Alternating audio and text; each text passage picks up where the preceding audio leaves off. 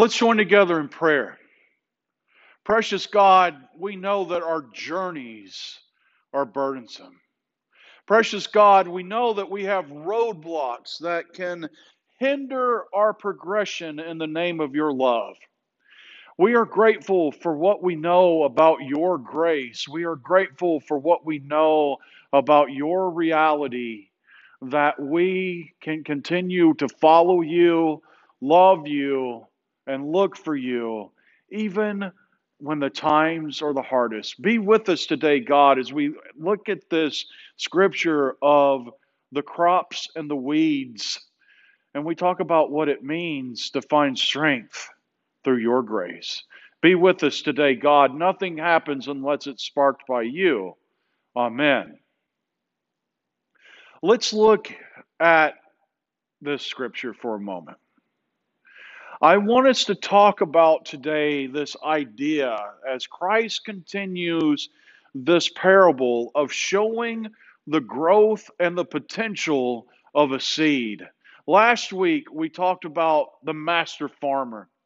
And we talked about the one who gently and patiently lays the seed down and cares for a seed to give it its place, to help it find its potential, to allow it to grow and fruit so that everyone can enjoy its progress. We talked about the community farmers or the community gardeners.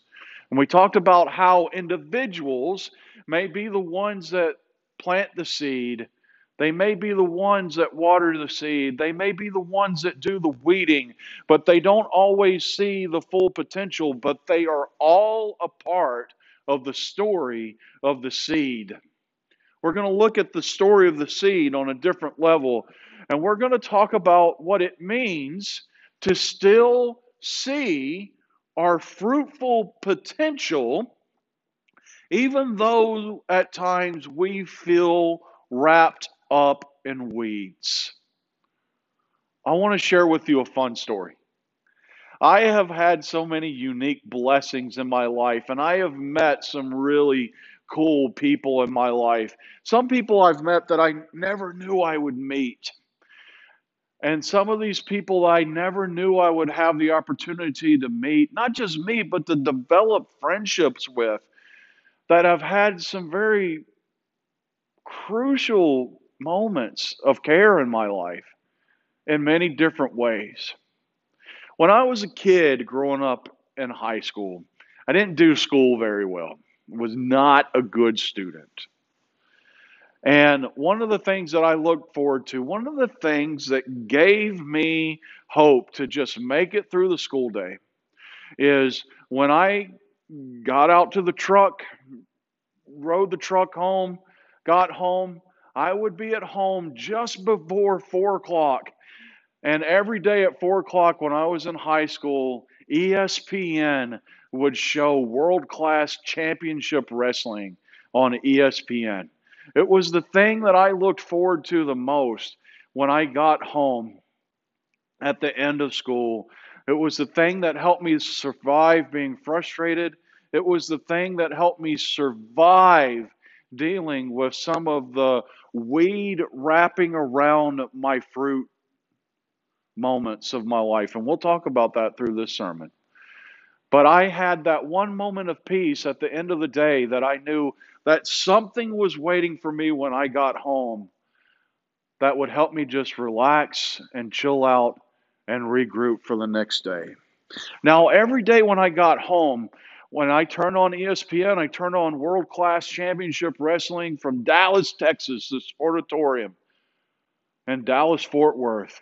One of the first voices that I heard every day was a ring announcer, and his name was Mark Lawrence. And I would hear Mark Lawrence utter the words, He's gone bananas. This is the week that the future of professional wrestling as we know it will be decided. It's World Class Championship Wrestling, hopefully for the last time. Hi, everybody. This is Mark Lawrence ringside. No, Frank Dusek is not here. We've been unable to find him since. and at that moment, I just had, I could set everything down. I could set it aside. I could take a few moments of just enjoying something. I could watch the Von Erich brothers, Kevin, Kerry, David, Mike. I got to watch them fight against their arch rivals, the fabulous Freebirds. I got to watch gentleman Chris Adams, Gino Hernandez. I got to watch Bruiser Brody fight Abdullah the Butcher. That was my relaxation and regrouping time after school. And it always started with the words coming from the mouth of Mark Lawrence: "Welcome to World Class Championship Wrestling." Now, over time, I have developed a friendship with a gentleman named the Reverend Mark Lawrence. When I was watching a video, it was a documentary about World Class Championship Wrestling. They interviewed their main ring announcer, Mark Lawrence, and I see sitting on his desk this very familiar symbol that is the cross and flame of the United Methodist Church. Today, the gentleman who was the ring announcer for World Class Championship Wrestling is now a head elder at St. John the Apostles United Methodist Church in Arlington, Texas. And a gentleman that I am blessed to say, because of sending out a letter saying, "Hey, I saw the cross and flame on your desk. I'm a pastor now too. What pitfalls can you help me overcome?"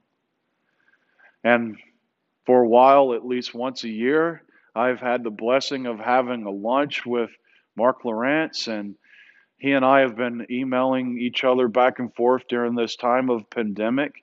And it's a story that this person that was a face on a screen, a voice that I looked forward to hearing every day, has now become a colleague and a friend in my life as I'm dealing with the realities of being a colleague with this gentleman in ministry and dealing with many of the same pitfalls and worries that he does. In one of his sermons, and this is why I'm going through this story of Mark Lawrence with you. In one of his sermons, he shares this statement, and I think about this statement every time I think about this parable of the weeds and the crops that Christ shares. Mark Lawrence shared in one of his sermons, "I would rather try something magnificent and fail than to do nothing at all and succeed." Let me share that with you again. I want you to think about this. I would rather to try something magnificent and fail than to do nothing at all and succeed. I'm blessed with this friendship in my life. An individual that once upon a time was a voice that I looked forward to hearing after school, becoming a colleague that I can interact with and talk to and to find guidance from and to share guidance with as we both go through this journey of what it means to be a pastoral shepherd in this time of a pandemic.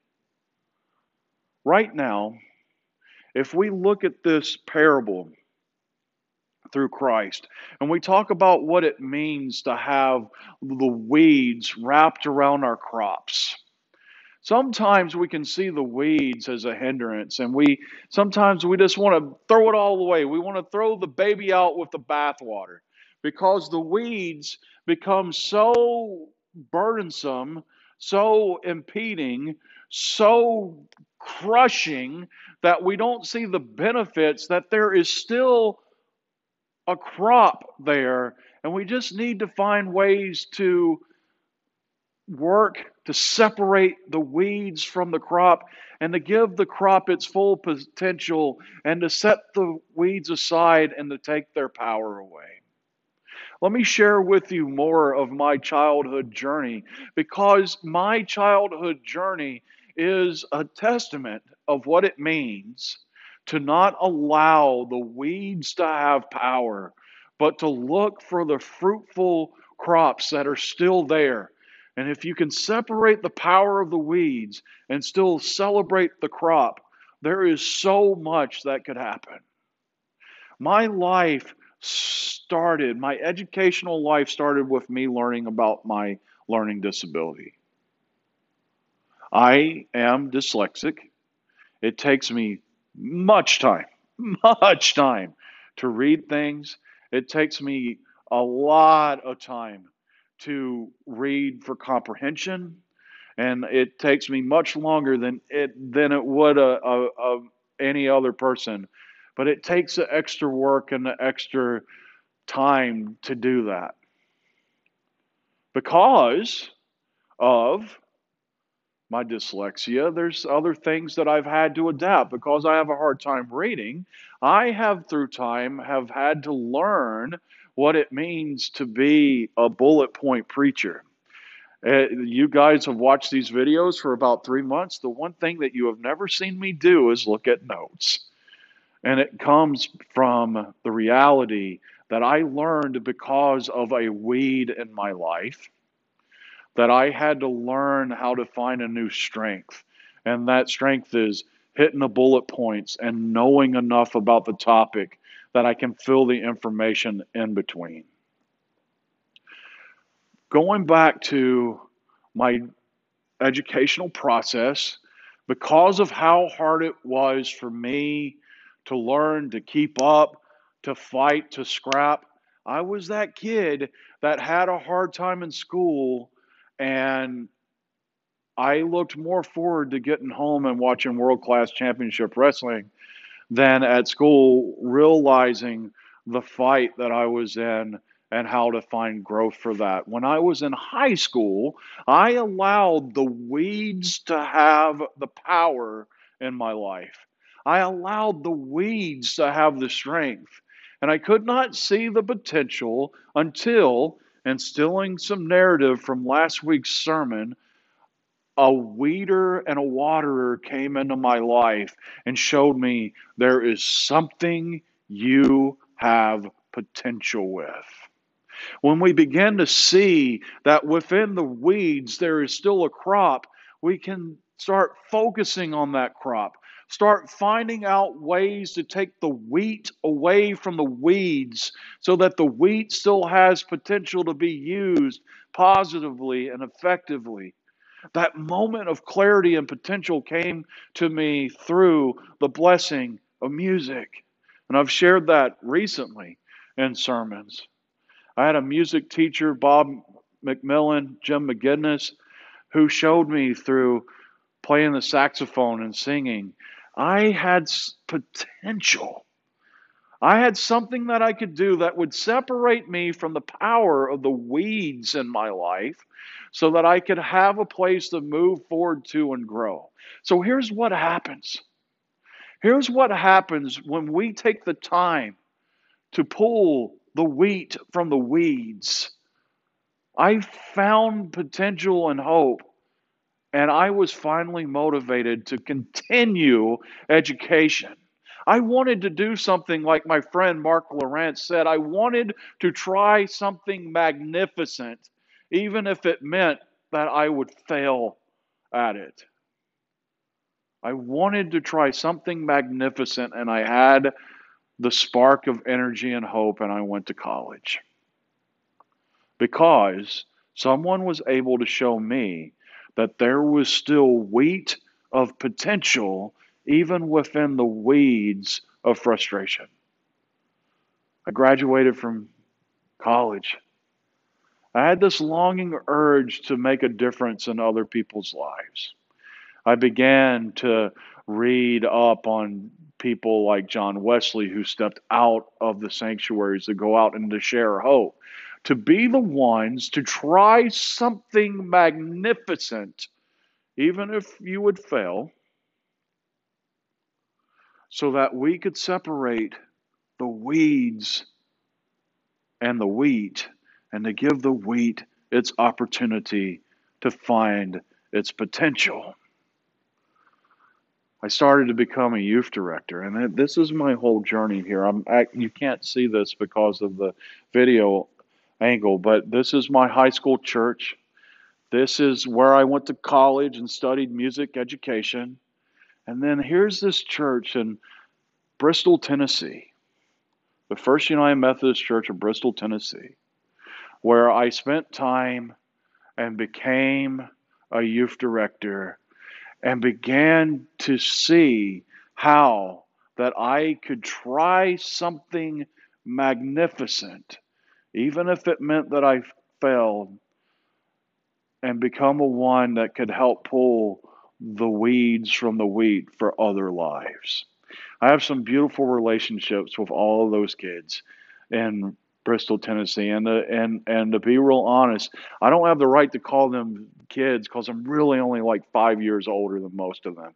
I was so young when I started that we're all age-based colleagues, but I still have those relationships through the power of Facebook, keeping up with these people who are in high school, and I was the person they talked to about the weeds in their lives and help them find the wheat of hope in their lives.